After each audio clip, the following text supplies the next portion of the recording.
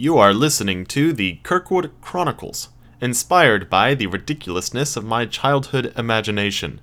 Season 1, Episode 6, The Hit.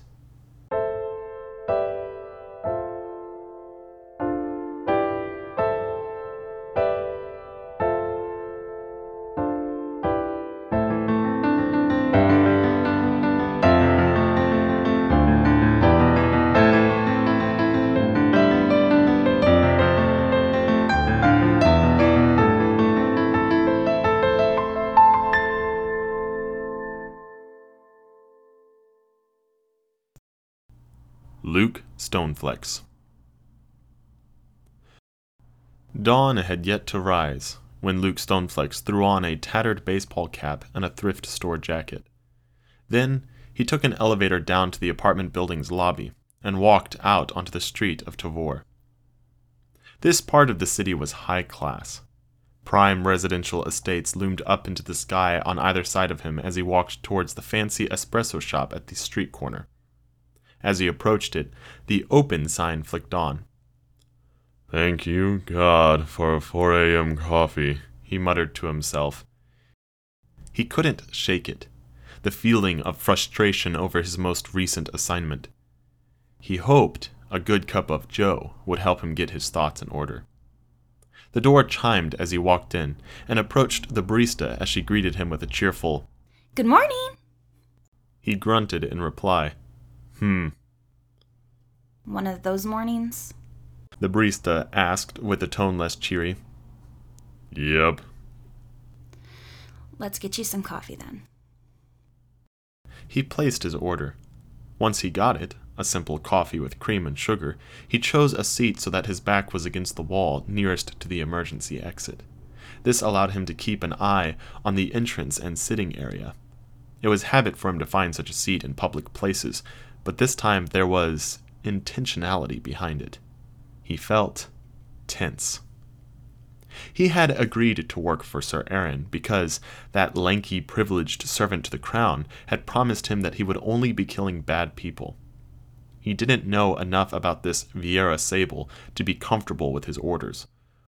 All he knew is that she was one of those celebrity faces he passed by at the checkout in convenience stores. After a long flight from Garagath, where Luke and his partner had destroyed an Armapleb compound and a corrupt ambassador residing there, he now found himself in civilian clothing, having showered and slept restlessly that night in a vacant apartment. He and his partner, Julia Weatherton, were laying low on the same block where the supermodel lived in a penthouse owned by Mr. Lamore of Lamore Lingerie. "Viara Sable. What do I know of Miss Sable?" he thought to himself, chewing on what little he knew. There was a chime as the shop's door opened, and then, amazingly, he heard the name said aloud. "Oh, Miss Sable!"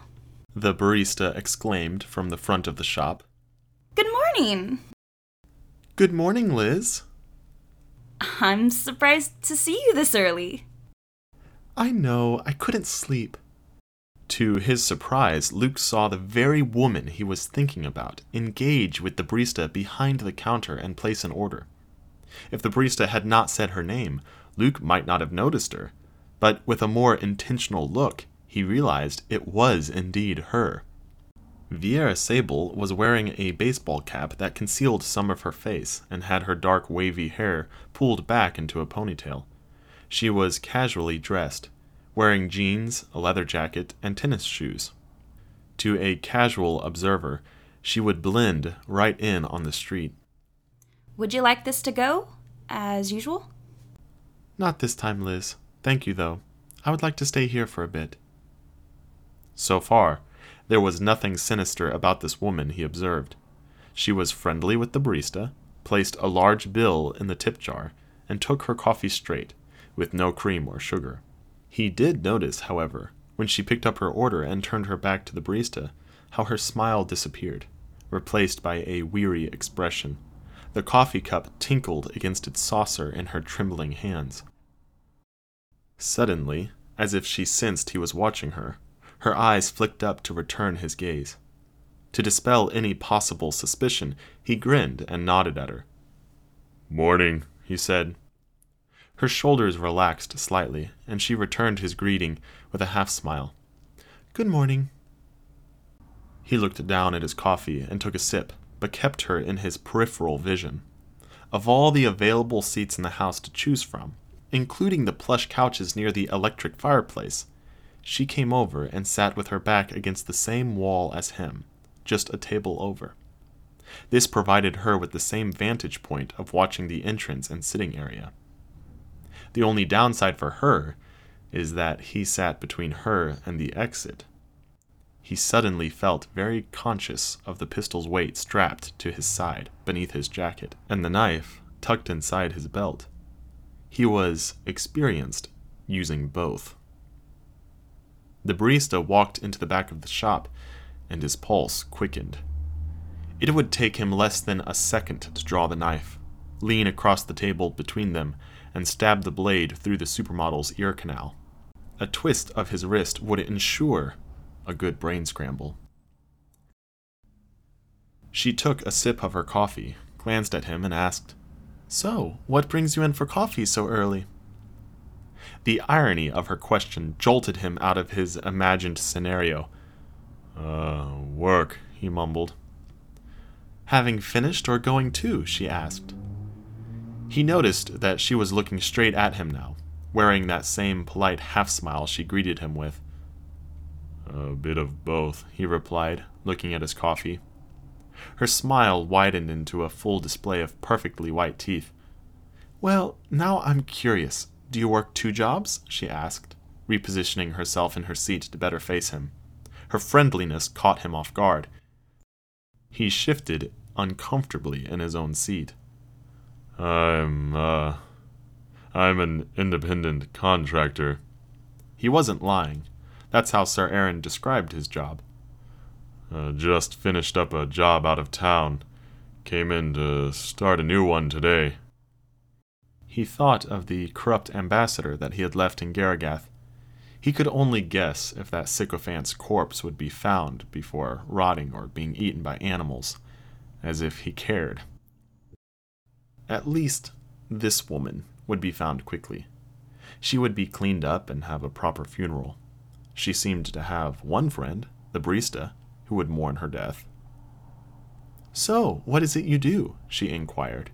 There was a childlike innocence to her expression. He could feel the sweat breaking out on his brow. He took a deep gulp of his coffee to have an excuse to cough and clear his throat.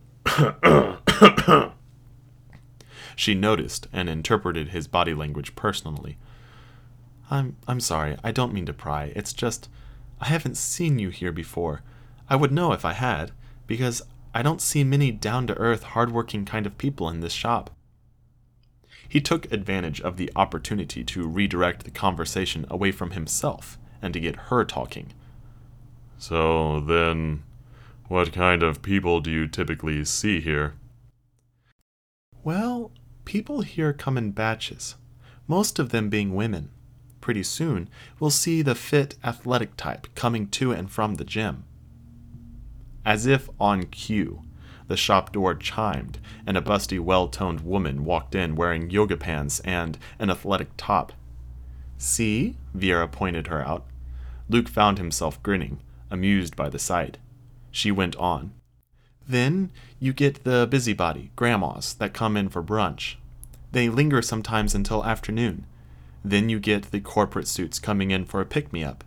I could go on. It's like clockwork here." "And to which group do you belong?" he asked. Her eyes lowered to her coffee. She took a sip and muttered, "Not sure." He turned to look at her. She was still wearing that polite half-smile.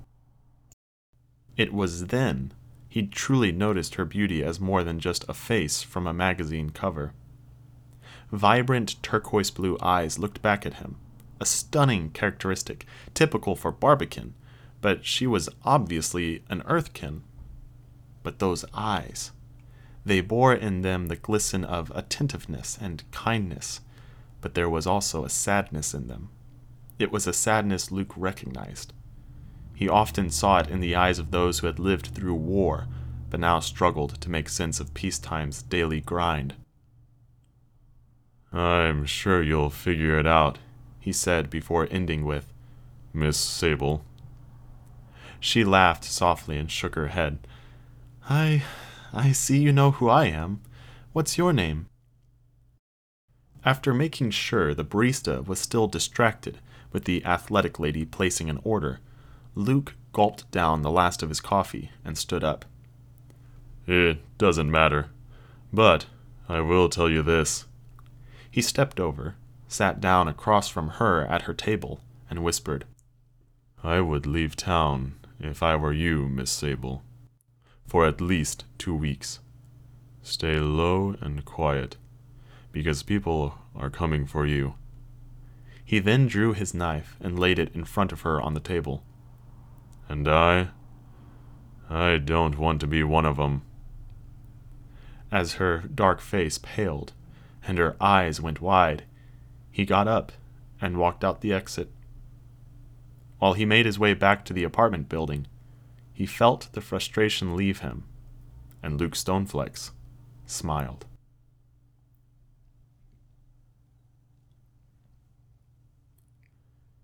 Viara Sable. Viara stared at the knife on the table in front of her in shock. The pleasant conversation with the stranger, which she had started with the intent to ease her anxiety, had just ended with an unexpected twist. Was this some sick joke? Did the stranger merely intend to threaten her, or did he mean what he had implied, that he had come there to kill her, only to change his mind? She suddenly felt foolish for having snuck out of the penthouse and come down to the coffee shop alone. She had just wanted to clear her mind. After meeting Sir Aaron Roseprick yesterday, she had been unable to sleep. But how could she sleep, after what she had learned from Sir Aaron? Prince Lordly Dashingson had made a deal with her, that if she went as his date to the Barbican annual Royal Fundraiser, then he would ensure the royal crown recognized Vildercan independence.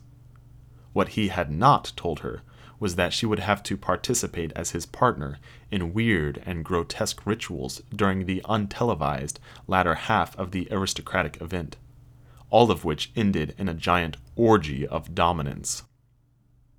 Sir Aaron had explained each ritual for the upcoming event and the significance of their meaning within the elitist Barbican culture, but that had only worsened her deepening despair.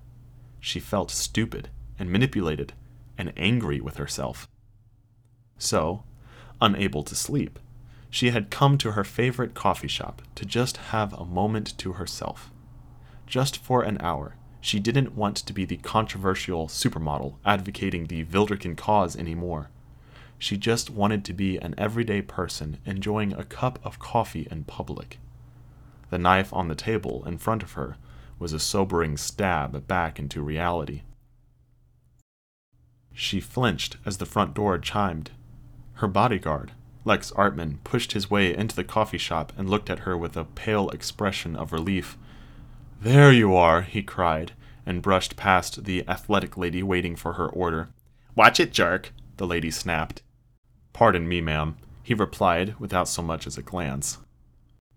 He marched straight through the seating area towards Viera and said, "You had me worried, ma'am, when I realized you weren't home. You should have heard Leah. She was cursing up a storm. What are you doing down here?" His voice trailed off, and he slowed when he saw the knife on the table in front of her. "What's going on?" he asked, concerned. Viera was shaking. She tried to calm herself by taking a deep breath, but her throat constricted. Tears blurred her sight. "I'm sorry. I'm so sorry." He closed the distance between them and pulled up a chair beside her. "What happened, ma'am?" "I just wanted to feel normal, to have a normal conversation," she mumbled and choked on her words, fighting the urge to sob. "He seemed nice, but then he told me to leave town because people were looking for me. Last thing he said is that he didn't want to be one of them. He just pulled it out," she motioned at the knife, "and left it in front of me." "Who said this, ma'am? Where is he?" Lex asked. There was a sudden fire in his eye as he looked around the coffee shop. Guilt arose within her, crashing against and swirling with her other emotions. "I don't know," she mumbled. He left." Lex took the knife, tucked it inside his jacket, then wrapped an arm around Viera and helped her to her feet. Let's get you back home, ma'am," he said lowly. He escorted her out of the coffee shop. Once they stepped out onto the street, he tucked her protectively against his side. He slipped his free hand inside his jacket and kept it there, where his firearm was strapped at the ready. He was alert and scanned either side of the street as they walked. I'm so sorry," Viera mumbled again. "You have nothing to be sorry about, ma'am," he said. "I should have told you where I was going. You're my bodyguard, after all." "Yeah," Lex replied, "but I understand. You just wanted to be alone." "It's not just that." Viera couldn't hold back any longer. The tears streamed freely down her face. "I've treated you so rudely since meeting you, pretending I don't need you, but clearly I'm in the wrong. I'm sorry." "No more talking, ma'am," he said firmly. It wasn't until they were back in the penthouse, and the knife lay on the living room coffee table, when Lex finally relaxed. He explained to Leah where he found Viera and what had happened.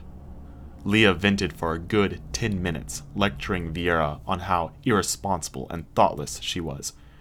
During that time, Lex heated up the tea kettle, fixed a mug of ginger pear tea, and placed it calmly into Viera's hand. He sat on the couch across from her and interrupted Leah's tirade with a softened voice. "I don't know what happened yesterday after I took you and Leah to that Sir Aaron guy, and I know it's none of my business, but you've both been quiet ever since. I would be blind not to see that Viera has been frightened since then." "What exactly happened yesterday with Sir Aaron?" She sat quietly. She wanted to open up, to unload the troubling things she had learned, but Sir Aaron Rosebrick had sworn her to secrecy regarding the information he had shared with her. The only person she intended to talk to about it was Prince Lordly Dashington himself, when she saw him next. Leah spoke up, huffing and puffing as she spoke. "She can't say. She is beholden to secrecy. However, it is as Mr. Lamore said over the phone. Viera has gotten into some seriously deep water. What's frightening is that she doesn't know how to swim out there." "Pardon me, Miss Redwood," Lex replied gently, "but allow me to remind you that you are Viera's assistant, and I am her bodyguard. She may be out in deep water, but we're out there with her. If she sinks, we sink too." Leah shook her head, annoyed, but didn't reply. She instead folded her arms and glared at Viera. "Viera," he addressed her.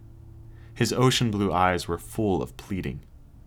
"You don't have to break secrecy, but can you share the big picture of what can be said? Tell me what's happened." Viera sipped her tea and took a shaky breath.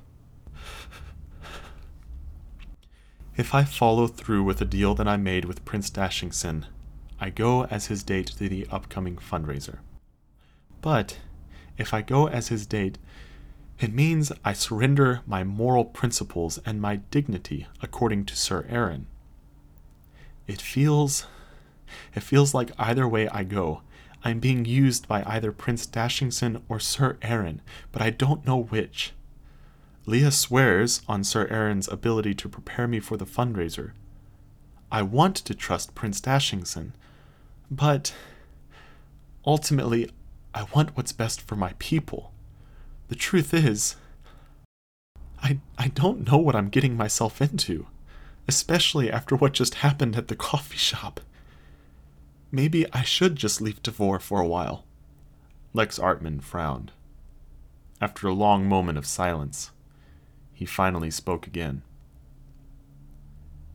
"Viera, whatever you decide, Just stand fast. Leah and I are your allies. I promise you that I have your back through whatever you decide. Just let me do my job." His words, said with gentle calm, cut her. Not in a bad way, but in good conviction. She knew exactly what he meant. She had told him to stay in the SUV when she had gone to meet Sir Aaron.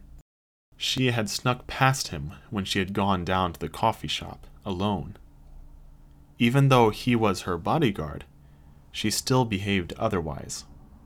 She needed him now, just like she needed Leah. She nodded her head slowly. "Okay, I will."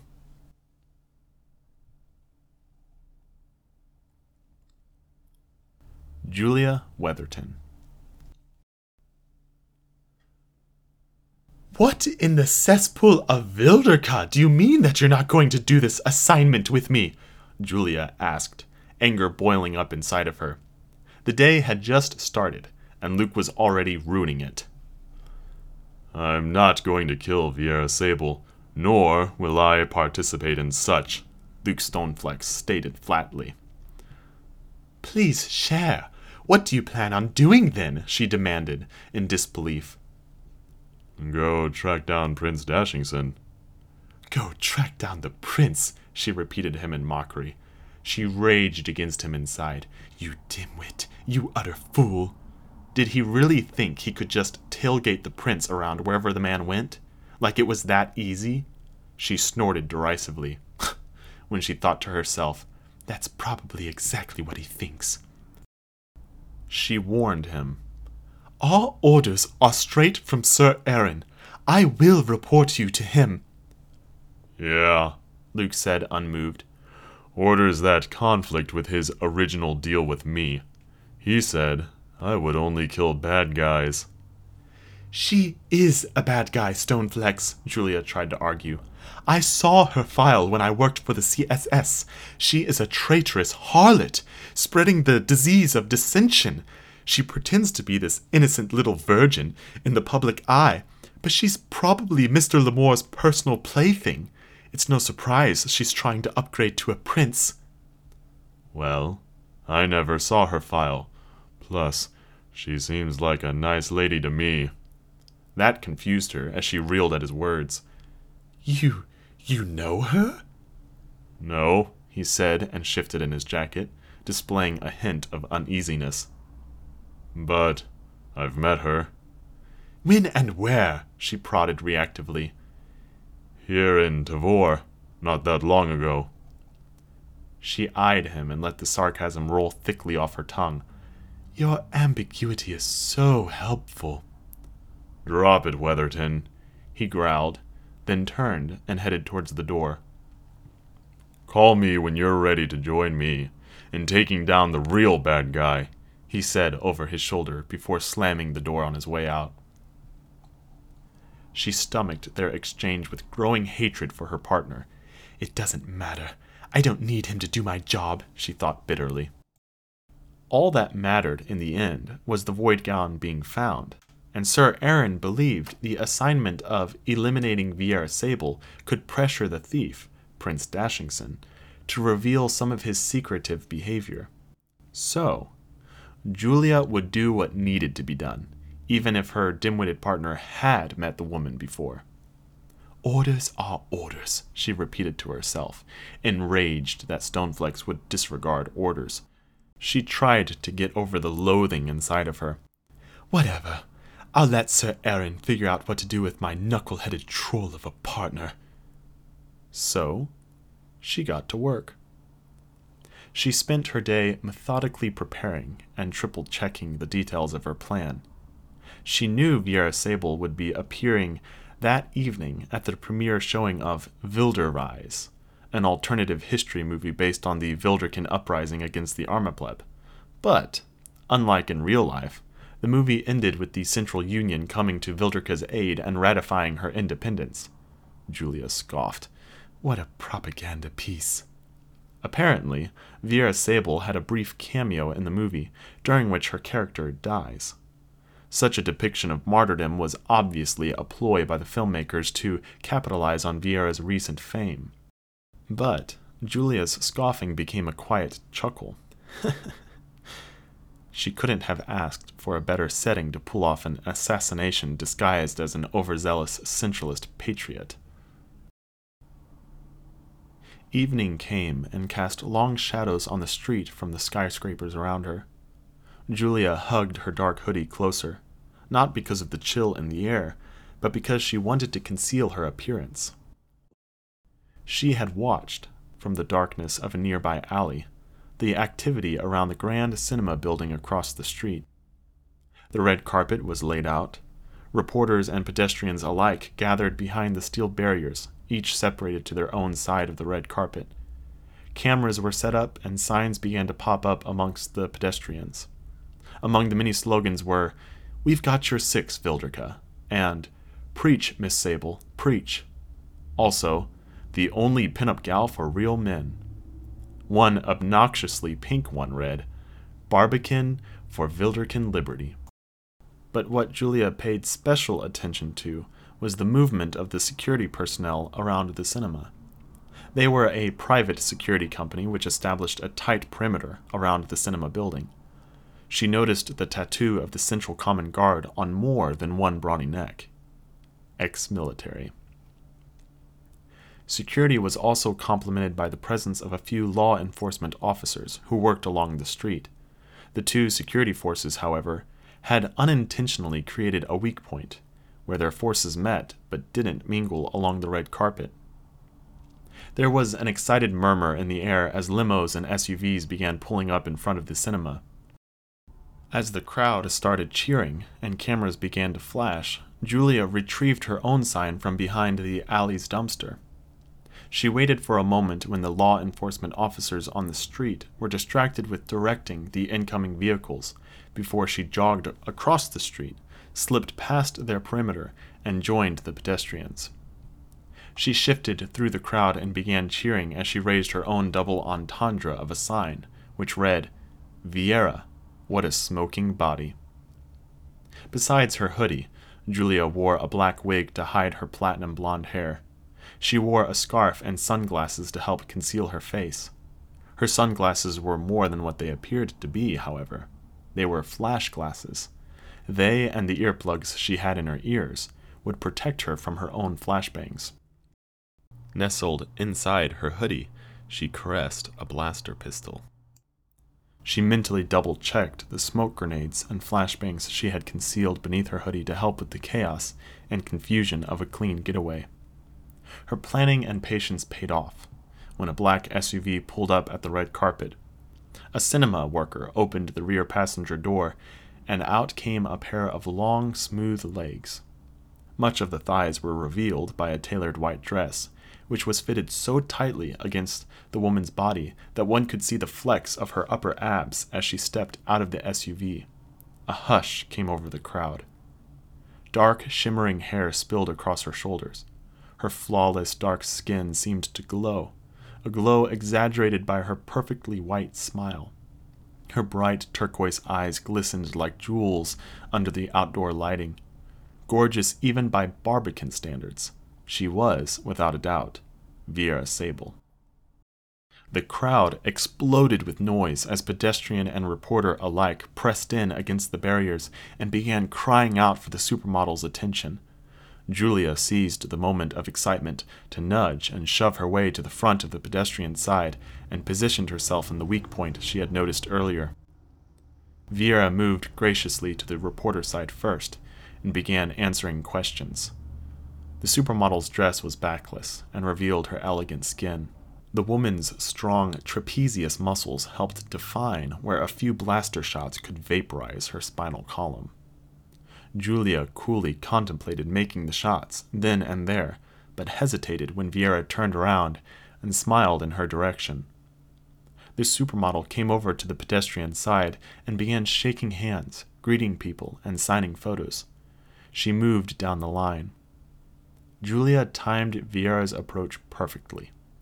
Just as the supermodel moved right in front of her, Julia deftly pulled the pins on her flashbangs beneath her hoodie with one hand. Meanwhile, Viera glanced at her sign and said in an attractive voice, "Thank you for the compliment on your sign, and thank you so much for coming to support the show." "Take your gratitude to hell with you," Julia said, as she threw her primed flashbangs out onto the red carpet. She pulled out her blaster for every camera to see. Time slowed as heads turned. Security guards pointed. The supermodel's flawless smile disappeared. In her turquoise eyes shone a sudden sadness. Julia pointed her blaster at the woman's face and screamed as loud as she could for all to hear, "For Centralism!" So concludes this episode of the Kirkwood Chronicles, written and read by me, Nathaniel Thompson, with a special thank you to Elizabeth Volpetta as a voice guest. Please follow along in episode 7 for the continuation of the story. If you've enjoyed what you've heard, be sure to like and subscribe. Also, for concept art and news about the podcast, be sure to follow this work on Instagram at the Kirkwood Chronicles. Thank you for listening, and may God bless your day.